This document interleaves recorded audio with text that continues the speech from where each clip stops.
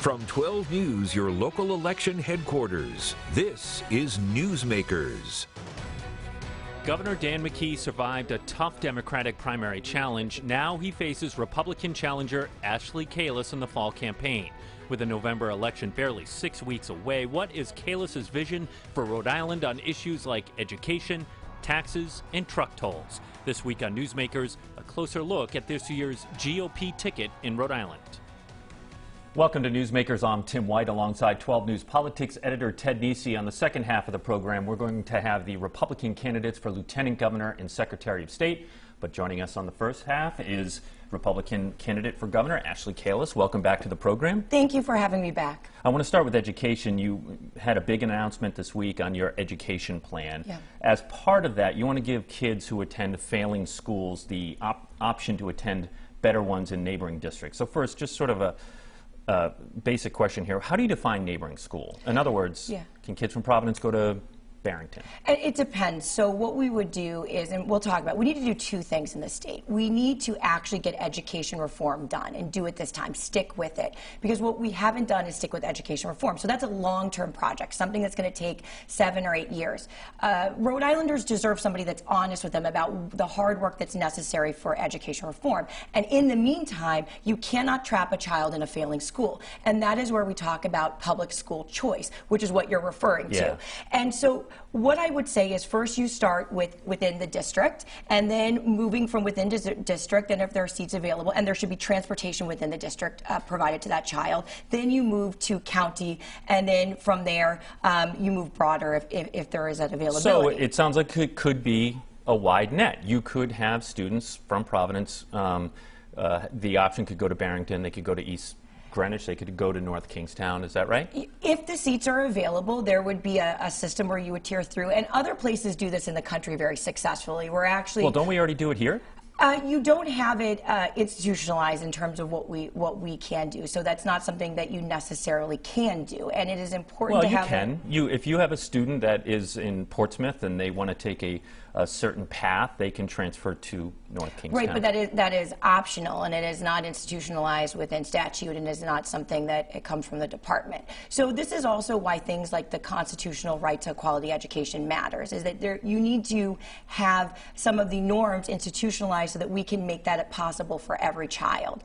And, you know, when we talk about the failing schools, and the idea is that the schools will be emptying out, school choice and public school choice in particular makes people nervous. And the reality is we are not going to be giving up on failing schools. In my plan, we provide more assistance, and empirically you do not see that everybody leaves a failing school. It is a community project with the state to turn that school around.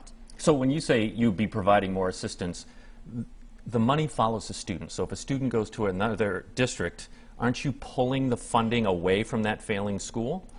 And so what the state can do is they can provide more funding. So with a school that is failing, what happened in Massachusetts is that school was given more funds. And so that speaks to reforming the school funding formula, which is something that we also need to do if we talk about leveling the playing field. We tried to do that, but we really haven't gone all the way. So we need to reform the funding formula so we can account for things like needing to help schools that are failing.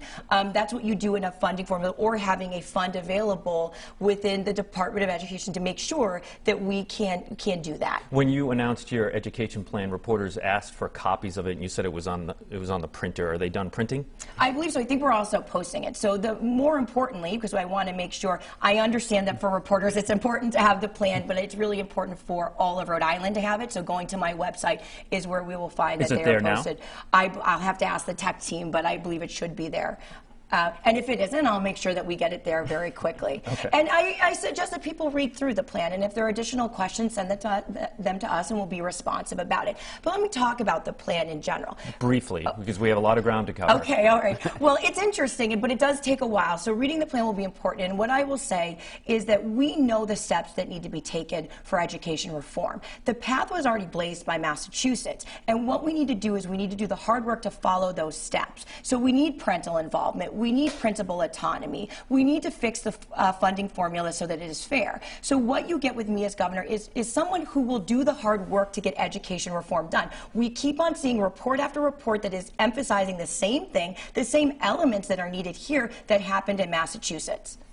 Ashley, when we sat down on the day you launched your campaign, I asked you what Republican governor you admired most. You said it was a hard question, but you said Florida Governor Ron DeSantis. As you know, Governor DeSantis has been making headlines in our backyard with this situation with the migrants sent to Martha's Vineyard.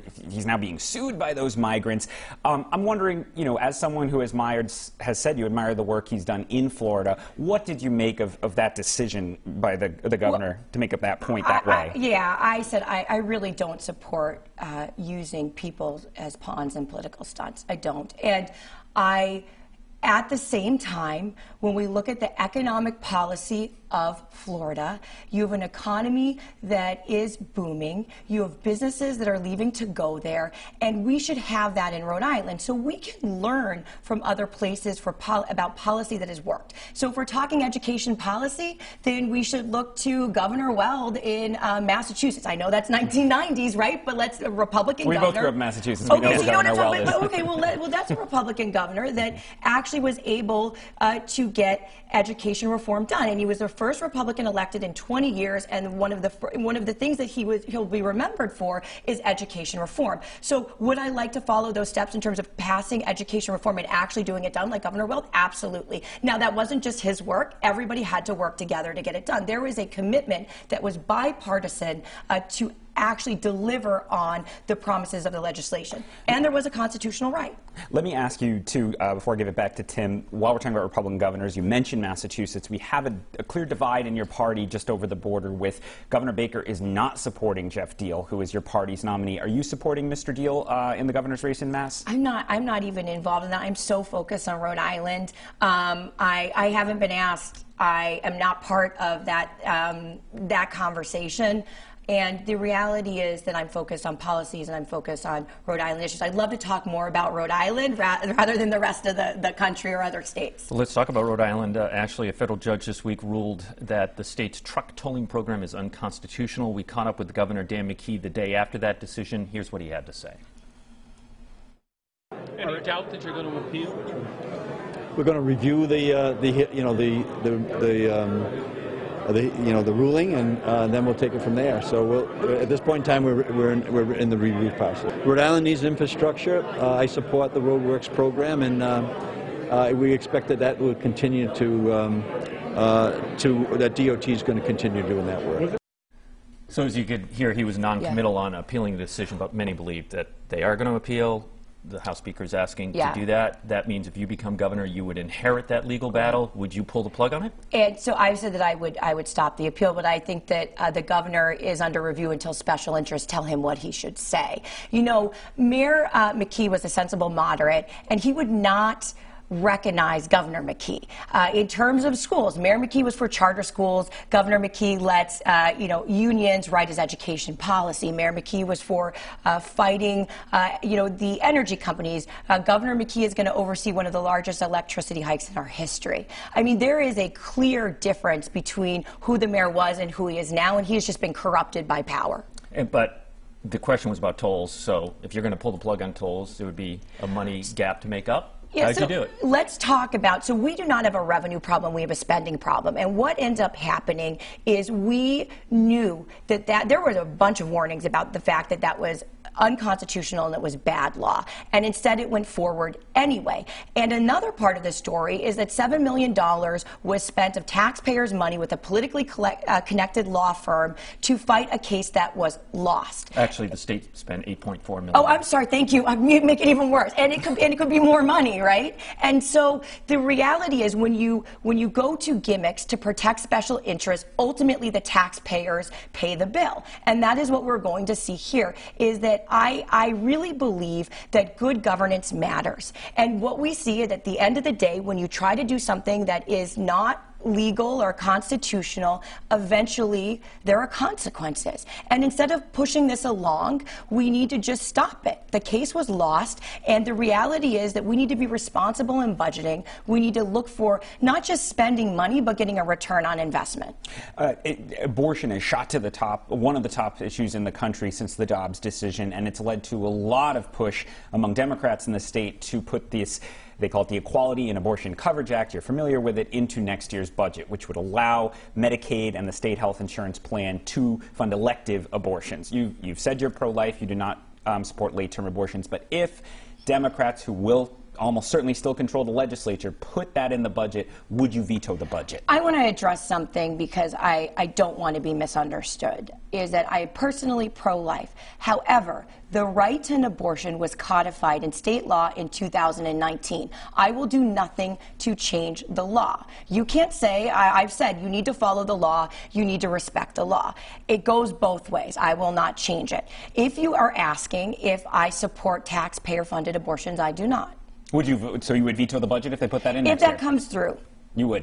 If that comes through. But I think that the important thing and what is happening here is something that I want to talk about, which is I will do nothing to change the law. So fear and making things up is just not something that is really focused on the truth. And I think the truth matters. Character matters in this election. And what we see in the governor is someone that is incompetent and somebody that shows a lack of character. And the reason that I say lack of character is let's talk about the FBI investigation and what that means for people's trust. Well, I mean, but let's say off the abortion policy. I am, but here, hold on, because I've been very clear in what I've said, and the reality is that what I've said is sometimes being distorted. And I'm going to be very clear in it, and that is an issue of character.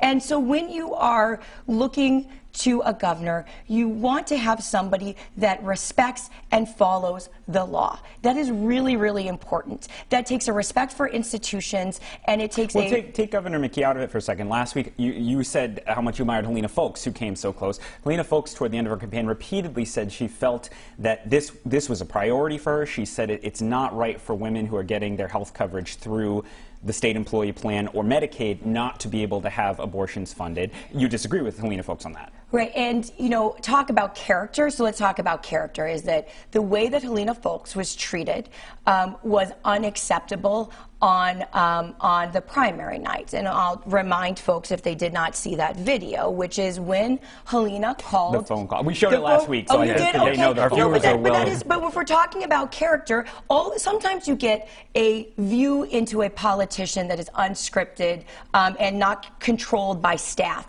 And what you saw with Governor McKee is the real Governor McKee in his treatment of her to say, hang up on her. You don't do that as a leader. All right, we have a couple minutes left. I have to ask you about this. You had a TV ad out where you claim parents of K-12 students are paying nearly $900 for school supplies a year. I've heard from some viewers who want to know where you got that number. The retail, so it's actually on the bottom. If you look at the sources there, it's the Retail Association. Are they saying that it's more? You have kids. Do you pay that? I actually, because I have to tell you, you're doing it wrong. If you're spending $900 on school supplies. I have 3 boys, and it's. You mean are you telling me that I'm not shopping appropriately? Well, it seems like a high figure that you put in an ad to make a point. So I wanted to know, and this viewer wanted to know where you got that. Yeah, it's a Retail Association. It is actually sourced on the ad, talking about being transparent. So if you look at the bottom, you should be able to see what the source is.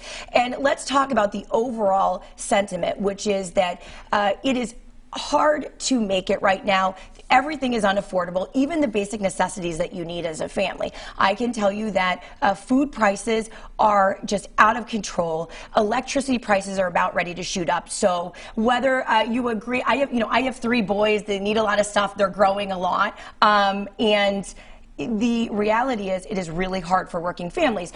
And what the government can do, we can do 2 things. We can deal with the long-term issue of inflation, which requires at a state level growth. And then the other responsibility is to provide immediate and targeted relief. So instead of providing corporate giveaways, which is what we see from Dan McKee in a soccer stadium, what we see with the Superman building, that is a continuing course of behavior instead of providing immediate relief to the taxpayers, to working families. families, targeted immediate relief, which would have been before suspending the gas taxes as a flat tax that is regressive in nature, or making sure that there was relief in terms of electricity prices. And so that wasn't done, while at the same time, so no immediate relief, corporate welfare, while professing that we have this amazing surplus. So your actions show where your priorities are, and for Dan McKee, his priorities are with corporate welfare, insiders, and giving away bonuses so that he can buy the election. Okay. He is not worth All right. working families. Actually, we're going to go to a break. Just real quick, have you conducted any internal polling? We know you have. Yeah, I am such a bad teller. Yes, of course. Yes, we have. What does it say? Oh, come on! You think that's Well, why it's called internal polling. If it were good, you would tell us. Yes. So can you it is, win? People yes. wonder if you can. We haven't seen a Republican win a state or federal race since 2006, and people wonder. They see that you're running a serious campaign, but wonder, can a Republican win in this Don't state? give a campaign speech. We have a few seconds to go before we go to a break. Absolutely. Helena Foulkes showed that Dan McKee is deeply unpopular, and so we can win. We know that we can win. We are showing a lot of progress, and it is getting very, very close. And you know what? Coming from nothing and building a business, I have always been underestimated, and I would say that at the end of the day, in business and in life, I have always come out on top, and I intend to win, and I will win. All right. And if they're going to underestimate me, let them do that. We can win. Ashley Kalus, Republican candidate for governor. It's good having you back on the program. Thanks for joining us. When we come back, we'll have Republican candidate for Lieutenant Governor Aaron Guckian and Pat Cortellessa. He's a Republican candidate for Secretary of State. Stay with us. You're watching Newsmakers. From 12 News, your local election headquarters, this is Newsmakers. Welcome back to Newsmakers. I'm Tim White alongside Ted Nesi. For the second half of the program, we welcome Aaron Guckian. He's right to my left. He's a Republican candidate for Lieutenant Governor. And Pat Cortellessa, he's a Republican candidate for Secretary of State. 60 seconds or less, gentlemen. I'll start with you, Mr. Guckian. Why do you want to be Lieutenant Governor? Well, when I was growing up, my father's a local 51 plumber, my mom's a respiratory therapist, and they always like two ships in a night.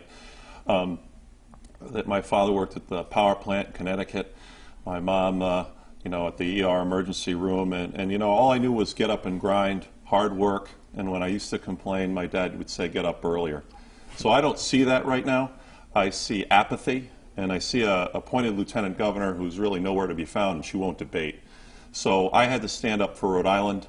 I'm native from East Greenwich, Wall of Honor in the high school, went to Connecticut College, majored in music. I have 2 master's degrees, MBA, because I couldn't get to the NBA, and I'm an opera singer. Yeah, exactly. I'm 6'7". I've got my wife's a professor at Johnson Wales University. I got 3 daughters, and I'm just proud to be here and proud to fight for Rhode Islanders. All right, Aaron. And the same question to you, Mr. Cortellessa, 60 seconds or less. Why do you want to be Secretary of State? I think at this time within the community and in national situations with Secretary of States and the elections, I want to take it myself to get involved, to give the voters of Rhode Island an opportunity that I want to run this office independently and not have any influence. And I think showing my past history of challenging corruption in Rhode Island and Providence, that I can be the person that they can trust and have that confidence in me that I can run this department on the up and up and keep private or corporate influence out of the Secretary of State's office. All right, so I want to ask you guys a couple basic, I'll call them just democracy questions that have come up in recent years that Republicans, and I'll start with you on this, Pat. Do you think Joe Biden legitimately won the 2020 election? Yes, he did. I think in Rhode Island he definitely was fine in the election. I didn't see any improprieties. There might have been a few things that I would have changed, maybe gave the opportunity of candidates post-election to look at some signatures on mail ballots that might have had an impact on their campaigns. But all in all, I think it was legitimate. Mr. Guckian, same question. Do you think President Biden legitimately won the election? Yes. Yes. And I'll stay with you on this, Mr. Guckian. What was your reaction to the events on January 6th and what we have learned since about that? Yeah, we've had some really unfortunate circumstances in the country, and that was one of them. Also, we had a lot of riots in our cities. So it's really important that we have leaders that have qualifications, that have dealt with certain situations. I was a special assistant to Governor Carcieri and the First Lady. Experience matters. You can't rush experience. You can't teach experience. And right now, the appointed lieutenant governor is way over her head. Mr. Cortellessa, you mentioned it yourself. Secretaries of State, often a sleepy office, but have been at the center of some of these, including what wound up lighting the fuse on January 6th. What was your reaction to that and what we've learned since? I was appalled. I believe in the Constitution. I'm a strong believer in law and order. As a candidate, I believe in President Biden's open tent philosophy that our Republicans are included and he would accept them, and I feel that I fit that criteria, that I would definitely condemn attacking government property. It did nothing, it gained nothing for whoever was looking to gain anything from it. It was a black eye on the Constitution of the United States. And do you think Donald Trump holds any responsibility for what happened that day? I think there's several people that hold responsibility. I'm asking you about Donald Trump. Oh, he's the ultimate. He was the ultimate, the president of the United States. So if they find evidence that he had anything to do with that or corroborated in that, then he have to be held accountable. Mr. Gukian, Bob Healy famously wanted to scuttle the ship when it came to the office of the lieutenant governor. Is that something you would do? Would you keep the office open? Well, obviously the impossible happened. Governor Raimondo was elevated to the Biden administration, and the lieutenant governor became the governor. I want to have a help center. I want to help people navigate through the state system and cut through the red tape. Right now we have so many small businesses that are just inundated with licenses and fees. And I have a good policy and a good way to just kind of help people get to the people, good people are working in the state office, and hopefully expedite. Because if you're going to fee people and you're going to tax people, the next thing you don't want to do is take their time. We're doing both in Rhode Island. I have the experience, and I can convene a group of experts and try to bring the state move forward. Do you know the operating budget of the office of lieutenant governor? $1.2 million. Is that about right? Is that not enough, or would you reduce that budget? Well, I think with the help center, if I have 7 to 8 specialists working from Rhode Island, that can again help them navigate the state system. We have small business, long-term health care, and emergency management. I have experience, or I'll hire experience, that will be able to support and manage up to the governor and the legislature. And I can't wait to get started. Coming January. Pat, you've seen the headlines, undoubtedly. You've commented on it. We had quite a mess toward the end of the Democratic primary between the Secretary of State's office and the Board of Elections. We had errors on the ballot machines, and as much, along with the issues themselves, was the confusion clearly in the public, even candidly among reporters and officials, about who is responsible for what when it comes to elections administration in Rhode Island. Republicans obviously had a field day with that, but I'm curious, if you became Secretary of State, what needs to happen in your view to, have less of a messy fighting relationship between those two offices?